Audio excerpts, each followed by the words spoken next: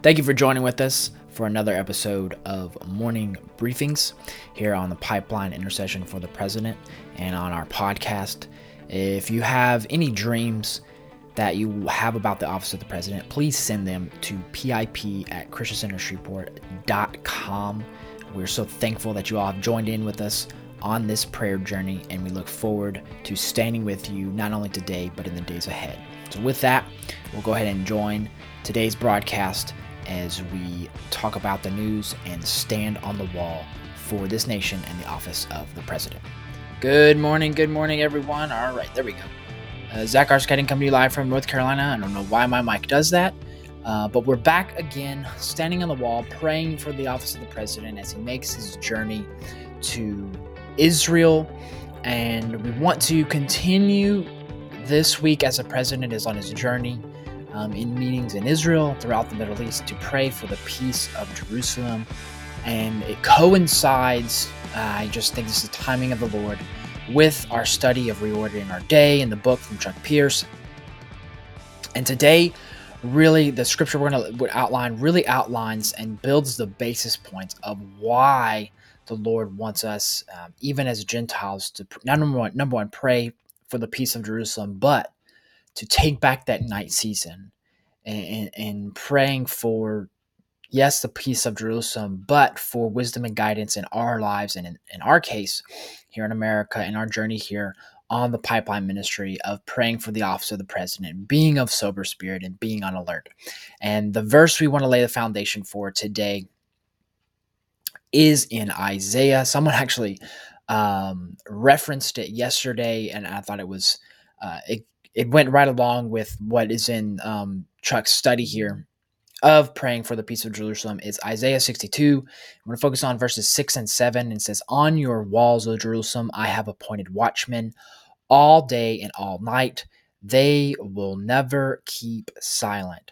You who remind the Lord, take no rest for yourselves, and give him no rest until he establishes and makes Jerusalem a praise in the earth." And here it speaks of the importance of staying on the wall, yes, for the peace of Jerusalem, but this is the purpose of why the Lord wants us to take back the night. And the whole chapter of Isaiah 62 is about the importance of standing on the wall, relying upon the strength of the Lord for praying for the peace of Jerusalem. And as we've entered into a time in the season, in the natural, where the Lord wants us to not only take back the night season, but as the President himself is in Jerusalem, there are key moments and key things that the Lord is really warning us about here in the things in the natural. And so we're seeing the President himself make discussions, and there's some things I want to really highlight of things what we need to pray for. And the first being, obviously, as the President's there, he's getting there today, he's having several meetings. There's this report from the AP talking about how Biden seeks a new chapter in troubled Middle East. His National Security Advisor, Jake Sullivan, has come out and said that, I want to make sure I get this right. He said that the U.S. needs to remain intensively engaged in the Middle East because the region is deeply interwoven with the rest of the world. He says, if we to create a peaceful and stable region, it will pay dividends for the American national interest and for American people. But this is the point where we want to really, really pray and be aware of some things that the President has a potential. And in these meetings, the President is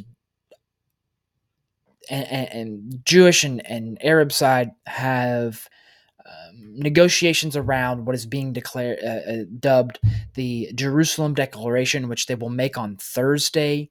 And from Israeli officials, they're saying that this is meant to serve as a roadmap for the country's relationships for years to come. And what does that mean? What does that entail? That is something we'll be watching out for if the White House will release details on that. We're still yet to be seen.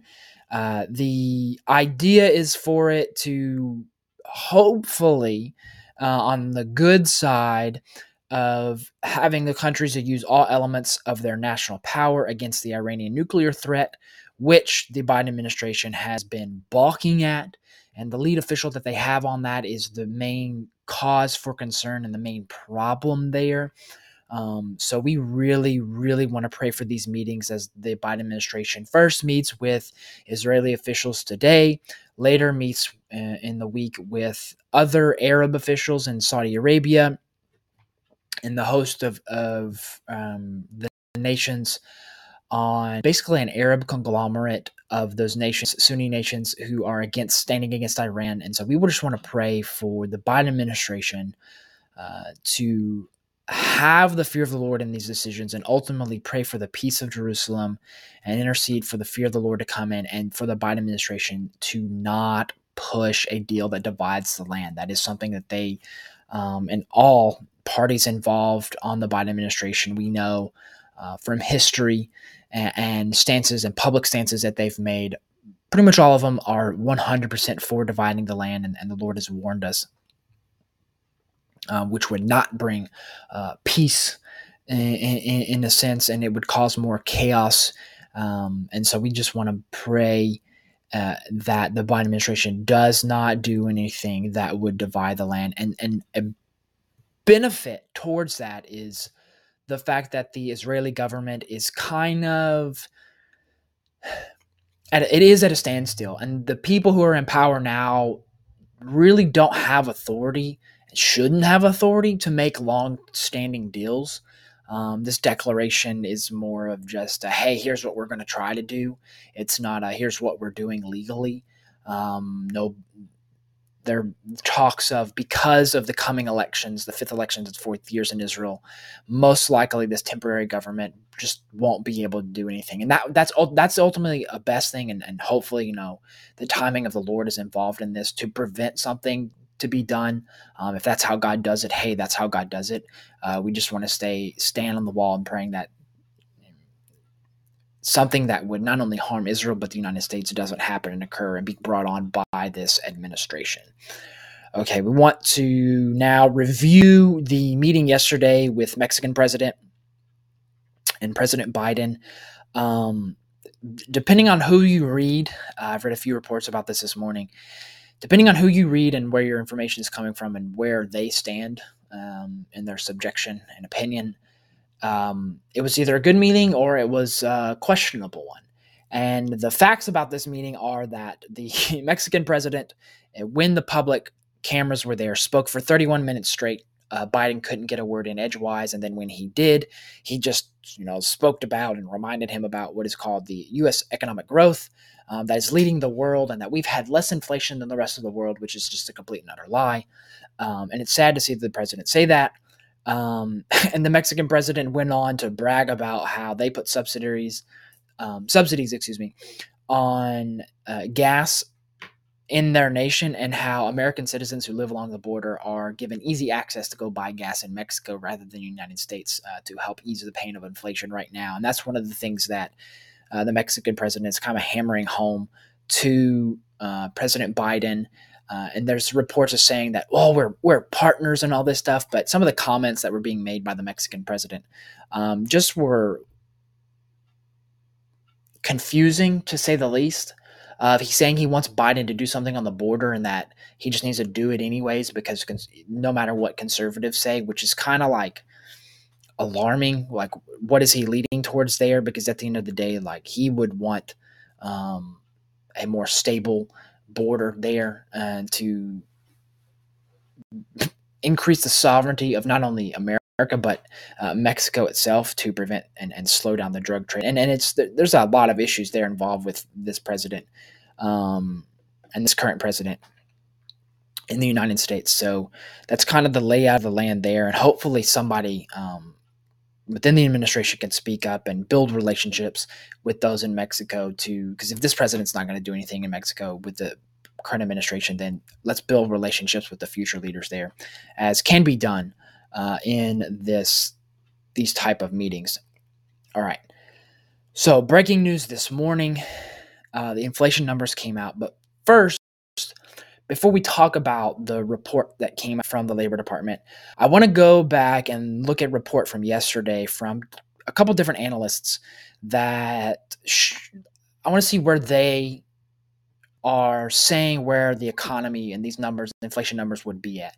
And the reason this is important is because you have the reports of man, and then you have the report of the Lord, and it'll help us understand of why it's important for us to listen to the heedings of the Lord now and in the season ahead. Just some reminders here, some testimonies. So we're seeing reports, this is from the Epoch Times, about how markets embrace for inflation report. Expected analysts predict a price jump, the highest in 41 years. There were some analysts who predicted 8.8%, and these are June numbers. The Bureau of Labor Statistics estimated that it would be 8.9%. Visa, JP Morgan expected it to grow at 8.6%.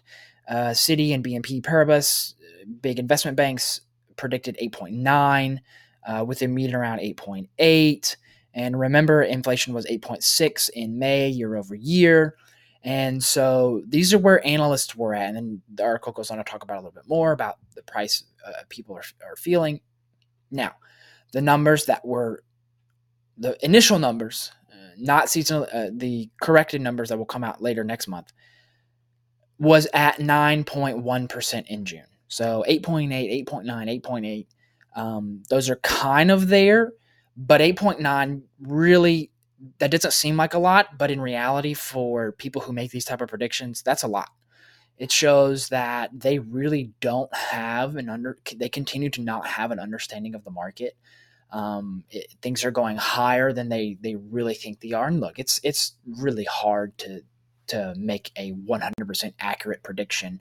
But for it to be 2 basis points higher than what they thought, that's quite an alarming outlier there. And it shows that while we see these analysts predict somewhat correctly, is we need to be listening to the Lord about what to do. And the Lord has been warning that this was coming. The Lord is warning, get out of debt, get some savings up, cash will be king, type of things. And the reason I say that, and Rick Joyner and Chris Reed and others have been saying, buy staples, buy canned goods, buy things that will last. But then also is, think about this, is if you're not in debt, or renting, or whatever the case may be, is you're in a stable position to where if a price increase goes up higher, inflation goes higher, you're able to survive. And if you have, just like Jesus said, take captive every thought. If you're able to take captive where your money goes within your budget, you'll really be able to have control. In times like this, the people who don't have a control of where their money goes in seasons like this are the ones who are going to get really hurt, because they're living off of emotion, they're spending off of emotion. And right now people are reflecting upon that, whether they be Christians or not, believers or not. And I just want to say this is it's time to, as we reorder our days, we stand here praying for the office of the president, of listen to the Lord and be obedient to what the Lord's telling us, because he will guide us through this situation, no matter what the natural numbers say from the Bureau of Labor Statistics. If inflation goes higher or lower, whatever the case may be, is if we're obedient to what the Lord's telling us, he'll provide us a way through this to navigate with this. So I just want to lay that out there as hopefully some seeds of fruit, of peace for us, not only in this season, but in the days ahead. Now, moving on. So some interesting details have come out about the Senate's negotiation for government funding. So they have basically until the end of July to try to get this done. It's going to be Build Back Better 3.0. Now what is coming up in negotiations is a disagreement on defense spending, which has kind of always been there. It's been the biggest delay. Republicans want more, Democrats want less, and they want more government spending into the quote-unquote green renewable energy. which there's a complete debate on that, and we laid that out. But what's interesting is you're seeing everybody go back and forth, but Senator Chris Coons from Delaware, has talked about how right now there needs to be an agreement on a top line budget, basically, of, hey, this is kind of where we're headed at, and we need to have this now. And what he's warning at is that if we don't have this now, and because we don't have this now, we've missed the opportunity to actually get this thing done by the end of July. And what's most likely going to happen, and I want to say this is to prepare us in the natural for what's about to happen, unless something just changes within the next day or two, where they get something pushed through, because with the fact that they're trying to push it through the government's funding through reconciliation, removing the filibuster, and then they're also at the same time trying to do this $52 billion CHIPS deal to bring American chip manufacturers back to the United States, and it's kind of a forced deal. These companies are playing strong arm with the government, and while also at the same time they want to raise taxes on high income earners and really all Americans. The most likely reality is that they will do a continuing resolution at the end of September, which is when they need to have this thing passed. And one thing to also keep in mind is that they will be taking a month-long recess in August, and not only will they be taking a recess, but they will be campaigning, they will be focused, things will have shifted towards the midterms. And this is why it was important for us to pray for people like Joe Manchin and Kyrsten Sinema months before, as the midterms got closer, and now we're here. Now, this is the crunch line. Both sides are at a stalemate. Most likely, this is not emphatic, this is natural, my natural understanding of the situation, is that we'll go on and they'll just have to pass a continuing resolution to go forward with last year's budget, just increasing it a little bit to make sure the government stays funded until some agreement can come to. Now, is hopefully Mitch McConnell can stand his ground during these midterms, not cave, not allow this country to go into debt further. So that's something to be very, very keyed in on here and sober about in the days ahead as we get closer towards the midterms. And also the big push, big push now that you're seeing from Democrats, not just Elizabeth Warren, others as well, is to somehow try to rein in the Supreme Court, and talking about an ethics board, term limits, packing the court, etc., because they've literally just upheld the Constitution.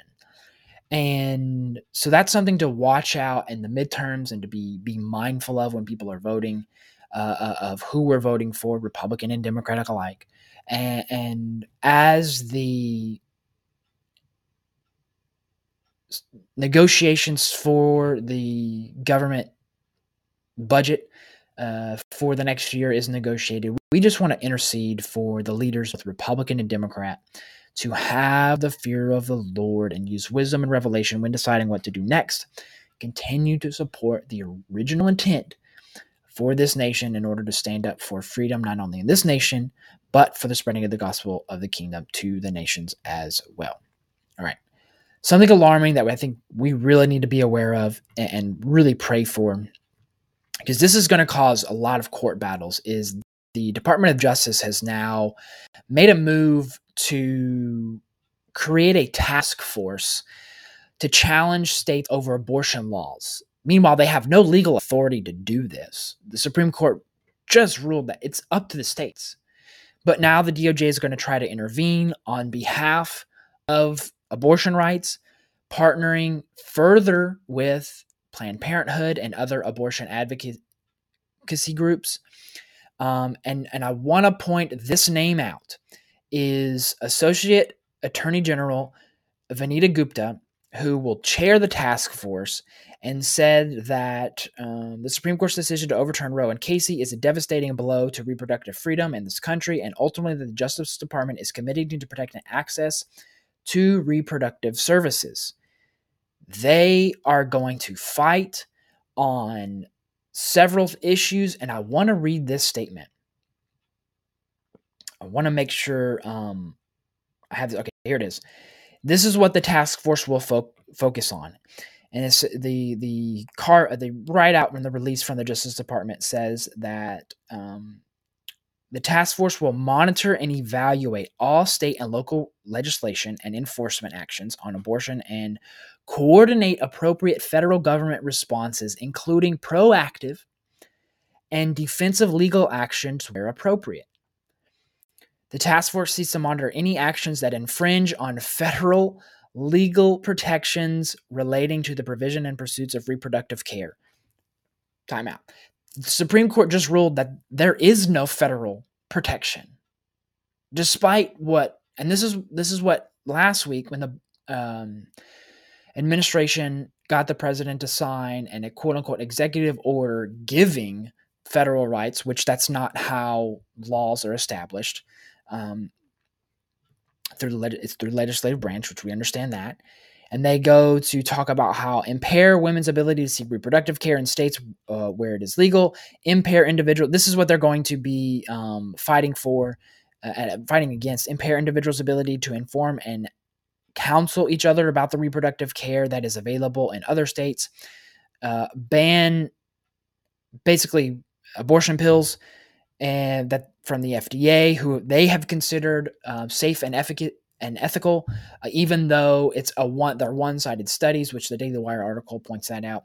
And the things are also going to impose criminal or civil liability on federal employees who provide reproductive health care services in manner authorized by the federal law. There is no federal law. Just because there's an executive order does not mean that's law. The reason we want to pray for this, first of all, we want to repent for our government standing for this, but hold on, I want to make sure. It is.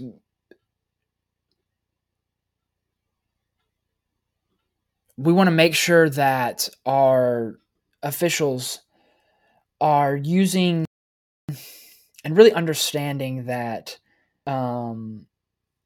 the nation should not be standing for reproductive rights. And I'm trying to pull this up. Anyways, okay, it's not coming up. But we want to repent for the Biden administration for continuing to stand up for abortion agenda and intercede that the veil be removed from the church's eyes to have the fear of the Lord on standing for life. Because now we're seeing not only in a state level the battles that are going on, but we're seeing from the federal government, the DOJ, saying we're going to actively go out, be involved in lawsuits that we, number one, have no legal authority to be involved in. There might be some activist judges who say they do, as in Louisiana now, the ban on abortion bans are back in place, allowing abortions to supposedly continue to occur as the abortion clinics continue to say, well, we don't understand what's going on, even though that's completely false. And so we need to repent for the administration for doing this. We're going to need to repent in the days ahead as they continue to fight this and fund this. The federal government is stepping outside the realm of its duty to uphold federal laws, which there is no federal law. The Supreme Court just ruled that, saying it belongs to the state. And they're going to keep in this. They're also going to try to educate lawmakers on how to codify abortion into law. So this is very troubling now, and this will be a fight to continue as they're trying to find any way to try to allow abortions. And again, it goes back to the old argument that Republicans and Democrats used to say and are now starting to say even more. Abortions need to be safe, legal, and rare. That's the movement. And in reality, we know where that leads to, of infanticide, of abortion, and ending the life of a child even outside of the womb. So that's where it heads to, till 9 months and all that stuff. That's where it's heading. But they're saying the old statement of safe, legal, and rare. So don't be deceived on this issue. And then lastly, I want to point out several on different levels at the higher level, elections that pray for if you're in these states, if you know people in these states, if they're wondering who to vote for and how to vote in the season ahead. Some things to key in on, and these are the ones that will be are within the margin of error that could go either way. That's why I want to highlight these, and we've highlighted some of them before, but I want to highlight them a few others. And the first being 7 governors races, and noting that, let's remember, there are 36 states with governors races elections in November. 36 states. This is a huge election. Now, midterms tend to have lower voter turnout, which is why the Biden administration is trying to get out the vote. And some we're very well aware of. We talked about a little bit, but some are kind of we haven't talked about. And if you're following Clay's and you're part of that 222 prayer, he's going through praying for these states and these elections. But here, I just want to remind everyone about a few of these elections. I'm not going to get into detail about the candidates and stuff, but just know that the governor's race in Arizona is a very contentious point. Several candidates there to vote for and to be aware of and understand. In Georgia, obviously, there's Stacey Abrams and Brian Kemp. In Kansas, you have 2 candidates that, this race could go either way, and really how Kansas decides things, we've been shown, will be a bellwether, leading the charge, a pioneer for life in this nation if the voters choose correctly. Standing for fear of the Lord, we have Michigan. There's a host of problems there with the government overreach involved from the current governor, Whitmer, who's trying to continue to run and be governor. But there's a rise there from the people to stand up against tyrannical movements from the government, even though they voted for her to put her in office. You have Nevada as well, as a Democrat incumbent is voting to try to get back and to stay in charge, whereas you have a Republican candidate trying to dethrone. Pennsylvania will be a very highly contentious point, and a state that could go either way. And the key thing here, not only for Pennsylvania but North Carolina and other races as well, is the Lord's warn that is these nations, along with Kansas and others, need to get back to the original intent as the 13 colonies for standing for freedom, if we're going to go in any direction towards freedom. And then there's also Wisconsin at the governor's race. So these are some elections to be aware of, know. And again, these are all within the margin of error that could go either way. Certain polls, majority of polls say they're in the middle. Some polls say one way or the other, but in reality, when you conglomerate and look at all of them, the data shows they could go either way. Now, some other races, and I want to point this out from this website, Vox, because this shows who not to vote for if you stand for life. I think something that's very clear. Vox goes through 17 battleground races in both the House and the Senate. And I just want to go through which races these are. And if you're in these states, I would look at this and look at who not to vote for, because they're Vox is going to be very clear, and they are very clear in this article about who to vote for in regards to, in their eyes, for abortion. And obviously this tells you who not to vote for if you believe and stand for life. You have in the House of Representatives, Virginia. We've talked about some of these before, but I think I just wanted to show this again of saying, okay, these are some of these races that this is why it's important, because as abortion got overturned, they're going to try to get this established, codified into law, and these races could play a key into that. And just because you're hearing the red wave, the red tsunami, action still has to be taken. We can predict it all we want, but in reality, action has to be taken. Election integrity has to be upheld.